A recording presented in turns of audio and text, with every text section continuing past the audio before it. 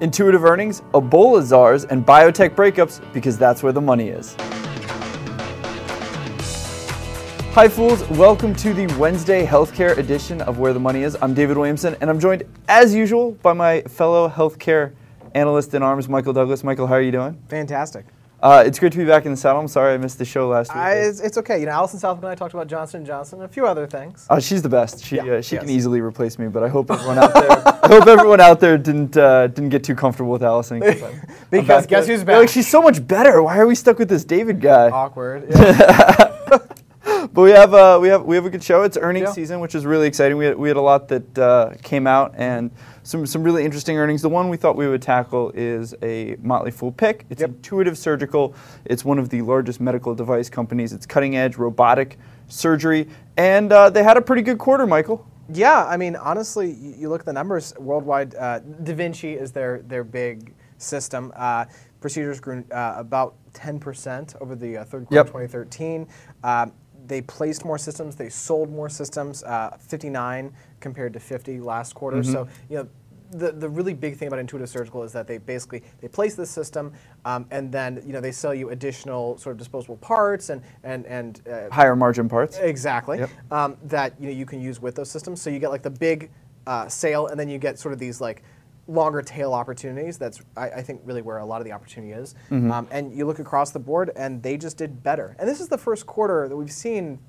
They had a couple where it was just kind of things were going down, fewer sales, tight CapEx budgets with hospitals, and it looks like maybe those wallets are starting to loosen a little bit finally. It is. Shares are down about 1.5% today, but the market's down in general, so I'm not really too concerned about that. I love that revenue per procedure grew sequentially. Yes. That's a key stat. You talk about payer pressures. That's still on my mind. Yeah. Payer pressures, the Affordable Care Act, how that's going to impact gynecology procedures. Yeah. They did up their guidance slightly from 5 to 8% up to 8 to 9%. So that is some slight year-over-year growth. Yeah, and that's procedure growth, right? Procedure growth, yep. Yeah. It's definitely interesting. You're taking a look at Intuitive Surgical, and it's a stock that I'm excited about, but I'm still a little cautious about because I think they are walking a bit of a fine line. I think there is still tremendous upside potential with the stock. I think there's almost an equal amount of downside with the stock. I mean, you're talking about they do have, the XI platform that's launching. Mm-hmm. They're trying to grow in general surgery. Unfortunately, gynecology has basically been flatlining, so you have to worry about deceleration there. Yeah. You have to watch the international growth. This beat was largely powered by outside the U.S., so that's something to watch. They're talking about reimbursement in Japan. That's something to watch. Single incision could be a huge growth accelerator for them. Mm-hmm. But I do think it's a high variability stock, and if we're talking about a sort of a base case scenario, and we're all about that base here, Michael. Yeah. I think. Wow, I like that. Thank you. Good pull. I think shares are probably fairly valued right now. Yeah, or even, it's a Rule Breakers pick. Our Rule Breakers newsletter is all about like sort of high opportunity, high risk, often highly valued companies. And Intuitive is... Well, that's how you get those great multi-bagger returns that David Gardner is known for. Right, exactly. Oh, that was a nice pull, David. Thank you. Man, you're on fire today. Took a week off, come out guns blazing. Apparently. But yeah, I mean, when you look at valuation, it's like, well, this is a pretty expensive stock considering that it's had a couple quarters of revenue declines and now a little bit of revenue growth, but still pretty slow. So I'm kind of in wait and see with Intuitive. I really like the opportunity, and I think when you're thinking like 15 and 20 years out, this could be a really big winner. When you're thinking a little bit nearer term, say the next 5 years, I'm not as sure. Mm-hmm. But as you pointed out, a lot of that depends on Affordable Care Act, hospital budgets. Yep. It's an expensive system, right? I mean, if you're going to shell out $1 million, $2 million for a system, I mean, it's not, you're not going to get that many sales. So that's just kind of part of the deal there. But overall, a good quarter for Intuitive, and I think a stock I'm going to be watching more closely. Absolutely, it looks like they have gone through their rough patch, though. So I'm hoping so. It's definitely exciting. All right, well, let's move on to our next story, which is biotech breakups. Yep. And it's Amgen. Amgen's actually in the news for two reasons, but we'll start with the first. Third Point, it's a hedge fund, a pretty well-known one. Daniel Loeb basically called for the breakup of Amgen, said he liked Amgen a lot. Mm-hmm. The quote is, Amgen has all the hallmarks of a hidden value situation. Michael, what's your take here? Well, so Third Point's commentary was basically that they should split into two companies, and for me, I think that when you look at Amgen, okay, so they've got legacy drugs, right? But the opportunity there is that those can help sort of fuel the dividend, and then when you look at their growth opportunities, things like evolocumab, potentially Kyprolis if it's able to get into those additional indications. That's a cancer drug. I like Amgen, and I kind of like it as it is, to be honest. Yep. I think that when you have a bigger company, that spreads your risk out a little bit more. And Amgen's not, like Pfizer's size, right? Like Pfizer's the kind of company that could probably break up and potentially build some shareholder value as a result. But I'm not sure that two standalone, Amgen 1 and Amgen 2 would necessarily have the scale to do as well. So I really like the stock kind of where it is. Yeah, I agree with you. Maybe there's some value to be had by breaking it up, but it's not a scenario. It's not like Abbott and AbbVie where there's this drug Humira that was the best selling in the world, and it's a huge overhang for the medical device company, and get that off and break that out into a separate pharma company. Pfizer is a great example as well. And it's funny you mentioned the PCSK9. Amgen, you and I are both excited about that drug. Oh, yes. They're likely to be first or second to market right there, but they're trying to guarantee it. They're going to sue their competitors Sanofi and Regeneron to block them, basically. Yeah, our other piece of news from our friends over at Fierce Biotech. Predicting lawsuits isn't something that that I think most people in the market are particularly good at. So it's hard to say. What's interesting to me, though, is I'm wondering why Amgen didn't go after Pfizer's PCSK9 inhibitor. Because the argument was basically like, well, we have these patents, they're being violated by these other PCSK9 inhibitors, but we're only going to go for the other one that's like sort of up with us, because alirocumab might get to market first, it's kind of depending. Bococizumab, Pfizer's drug, is a little further back, but at the same time, if you're going to do one, you might as well do both. That was sort of my thought too. Pfizer's could be different enough that maybe they don't like the patent argument there, or maybe they really are just trying to get first to market and capture what could be a large share. It's predicted to be about a $10 billion market. Yeah. We'll see. These drugs work incredibly well. They dramatically lower cholesterol levels. The question is, just because they're going to be more expensive and they're injected, what is that take rate going to be? Is it just going to be for people who statins don't work for? Or can they move into a larger market? Yeah, well, and there's been some, as we know, one of the big themes of 2014. It seems like there are like three of them: sort of Obamacare, hepatitis C, and then conversations about expensive drugs. Yep. And, the PCSK9s have been called out by some of your pharmaceutical benefits managers, like Express Scripts, by some of your insurers, because folks are a little bit concerned. Well, this is an expensive drug. Is it really going to provide the sort of the bang for the buck? Whether they're going to reimburse, and that is kind of an open question, and really that kind of depends on how you feel about that, as to sort of how you feel about Amgen and the PCSK9 market in general. Well, it's the PCSK9 is really what Loeb was excited about, and Amgen's bet heavy on it. So if you're an Amgen shareholder or just interested in biotech in general, this is definitely a space to be watching. For sure. All right, well, let's move on to our next story, which comes courtesy of Bloomberg. It's a little bit of housekeeping, actually. You talked, I guess, with Allison when I was out about tax inversions and how AbbVie was likely going to end their deal with Shire. Yep. Looks like they have. Yep. They did it, and Shire took a Shire had actually taken a big hit the day Allison and I talked about it, because AbbVie was saying, well, we're reevaluating. And so Shire, or you said the recommendation or something. So Shire took something like a $10 billion plunge that day, which, we're used to pops and drops in biotech. Not usually that much market value being destroyed in a day, though. That is a ton. Shire's a large company. Otherwise, it wouldn't have been on the inversion radar to begin with. Exactly, because you have to be a certain size to be involved in that.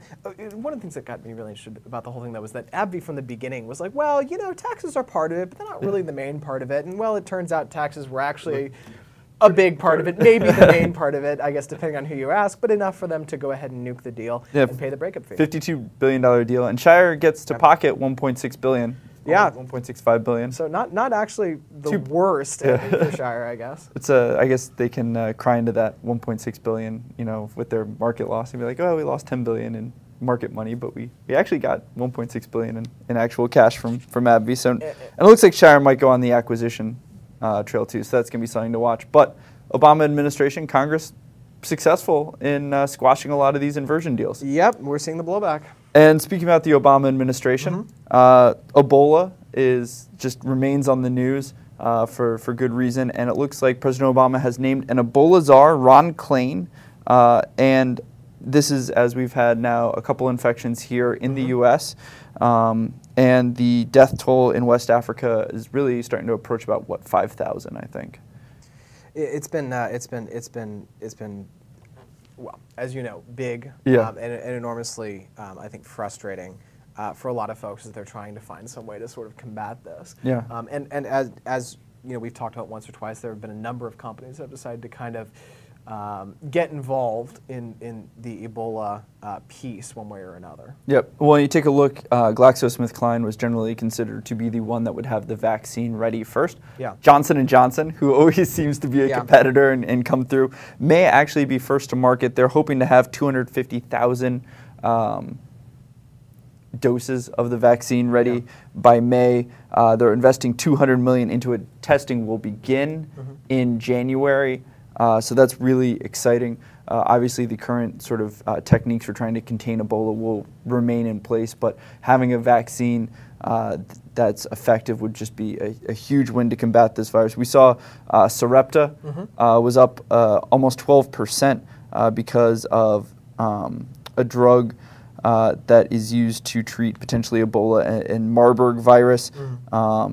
So that that sort of does bring into this sort of Ebola investing phenomenon. Yeah. Where we've seen a lot of stocks that have early stage, because quite frankly everything's early stage in terms of Ebola, just go on a huge run as the situation gets worse. But like in for instance in Sarepta's case, they're not an Ebola company. Yeah, I mean they are an entirely Duchenne muscular dystrophy company, aside from this drug, basically. Yep. And that's been really their focus for years. And it's really interesting to me because this happens every time there's a disease du jour, right? What are the MERS companies? And there were a number of companies that announced, preclinical, being tested in rats, or phase 1 drugs. And just generally, we don't assign any value to a phase 1 drug because you're looking at a tiny sample, and something like 90% of drugs fail at phase 1. Never get to market from phase 1, and so you really just have to kind of think about valuing that, and then also look at these companies and be like, well, do they have any expertise in this? Okay, somebody like Glaxo, they've got vaccine expertise. Okay, so it makes sense that an Ebola vaccine could work for them. Johnson & Johnson, they are the largest pharma and med device combination company in the world. Yep. Okay, so they clearly have the scale and the resources. Sarepta, tiny biotech, without the subject matter expertise, to my mind, that Glaxo brings to the table, and without kind of that ability to put a lot of resources into a program. And Sarepta is at least larger and has had more success than some of these other Ebola companies that are under $100 million and penny stocks. Yeah. I would really encourage listeners to not troll the penny stock market looking for a cure for Ebola. Yeah. It's very likely going to be all hype and no substance. Yeah, and it's unfortunate because a lot of people, buy into the hype and then lose money. Yep. And, with these sorts of things, like when a disease cure comes out, or when a vaccine that's successful comes out, you're going to see it partnering with a bigger company. Yep. And you're going to really see lots of good data and a really carefully planned marketing plan. And so I'm with you. I tend to go kind of on the bigger side of biotech and pharma. The only random company that kind of interested me a little is on the other side of it's OraSure, and it's because they have a home HIV test, and they're going to try to make a home Ebola test, which actually might be, the diagnostic side of it actually may be a little more interesting. Yeah. Again, I don't know if they have the ability to pull it off, but that's at least, I think, worth watching more than some of these preclinical Ebola drugs. Well, yeah, because something preclinical. How many years is it going to be before it gets to the market? It's just, I'm with you. Well, all right. So, but we've got a final story. But before we get there, I just want to share with folks. Our mission at the Motley Fool is to help the world invest better. That's a really big thing for us. We do that in a lot of ways. This podcast, this video is one of them. One of the other big ways is through Stock Advisor. It's our flagship investing service. It's run by Tom and Dave Gardner, our two founders. Tom's our CEO, and Dave's our chief rule-breaking stock picker. over the past 12 years, Stock Advisor has more than doubled the market's return, and it's just really had a fantastic go of it. It's the best way to get started investing if you're learning about it. And we've got a special offer for Where the Money Is listeners and watchers. Just text WTMI, that's Where the Money Is, WTMI, to 38470. And again, that's WTMI to 38470. And you'll be sent a link to redeem this special offer. So check us out. And David, what's our final story? Well, this is a segment we should probably dub the Science is Awesome segment. Yeah. 'Cause I love doing healthcare because you get these random yeah. sort of pop science stories. But this is real. According to Bloomberg, a paralyzed man is walking again after cells for smelling were placed in his spine. Yeah, that is. It's fascinating, and you can, and if you read the article, which I encourage everybody to, you'll see that this was the result of like something like 2 decades of research into this one like particular subset of cells. It's fascinating what science and healthcare are doing these days. It's definitely a great place to be, and hopefully the techniques that are learned through this can be used, because there really aren't a whole lot of great medicine for spine injuries. Yes. And so if this is the actual breakthrough we think and hope it is, hopefully that'll lead to a lot better treatments elsewhere. Absolutely. All right, everyone, thank you for watching Wednesday's Healthcare Where the Money Is. For Michael Douglas, I'm David Williamson, and stay tuned tomorrow for Energy's Where the Money Is, and we'll see you right back here next week. Fool on.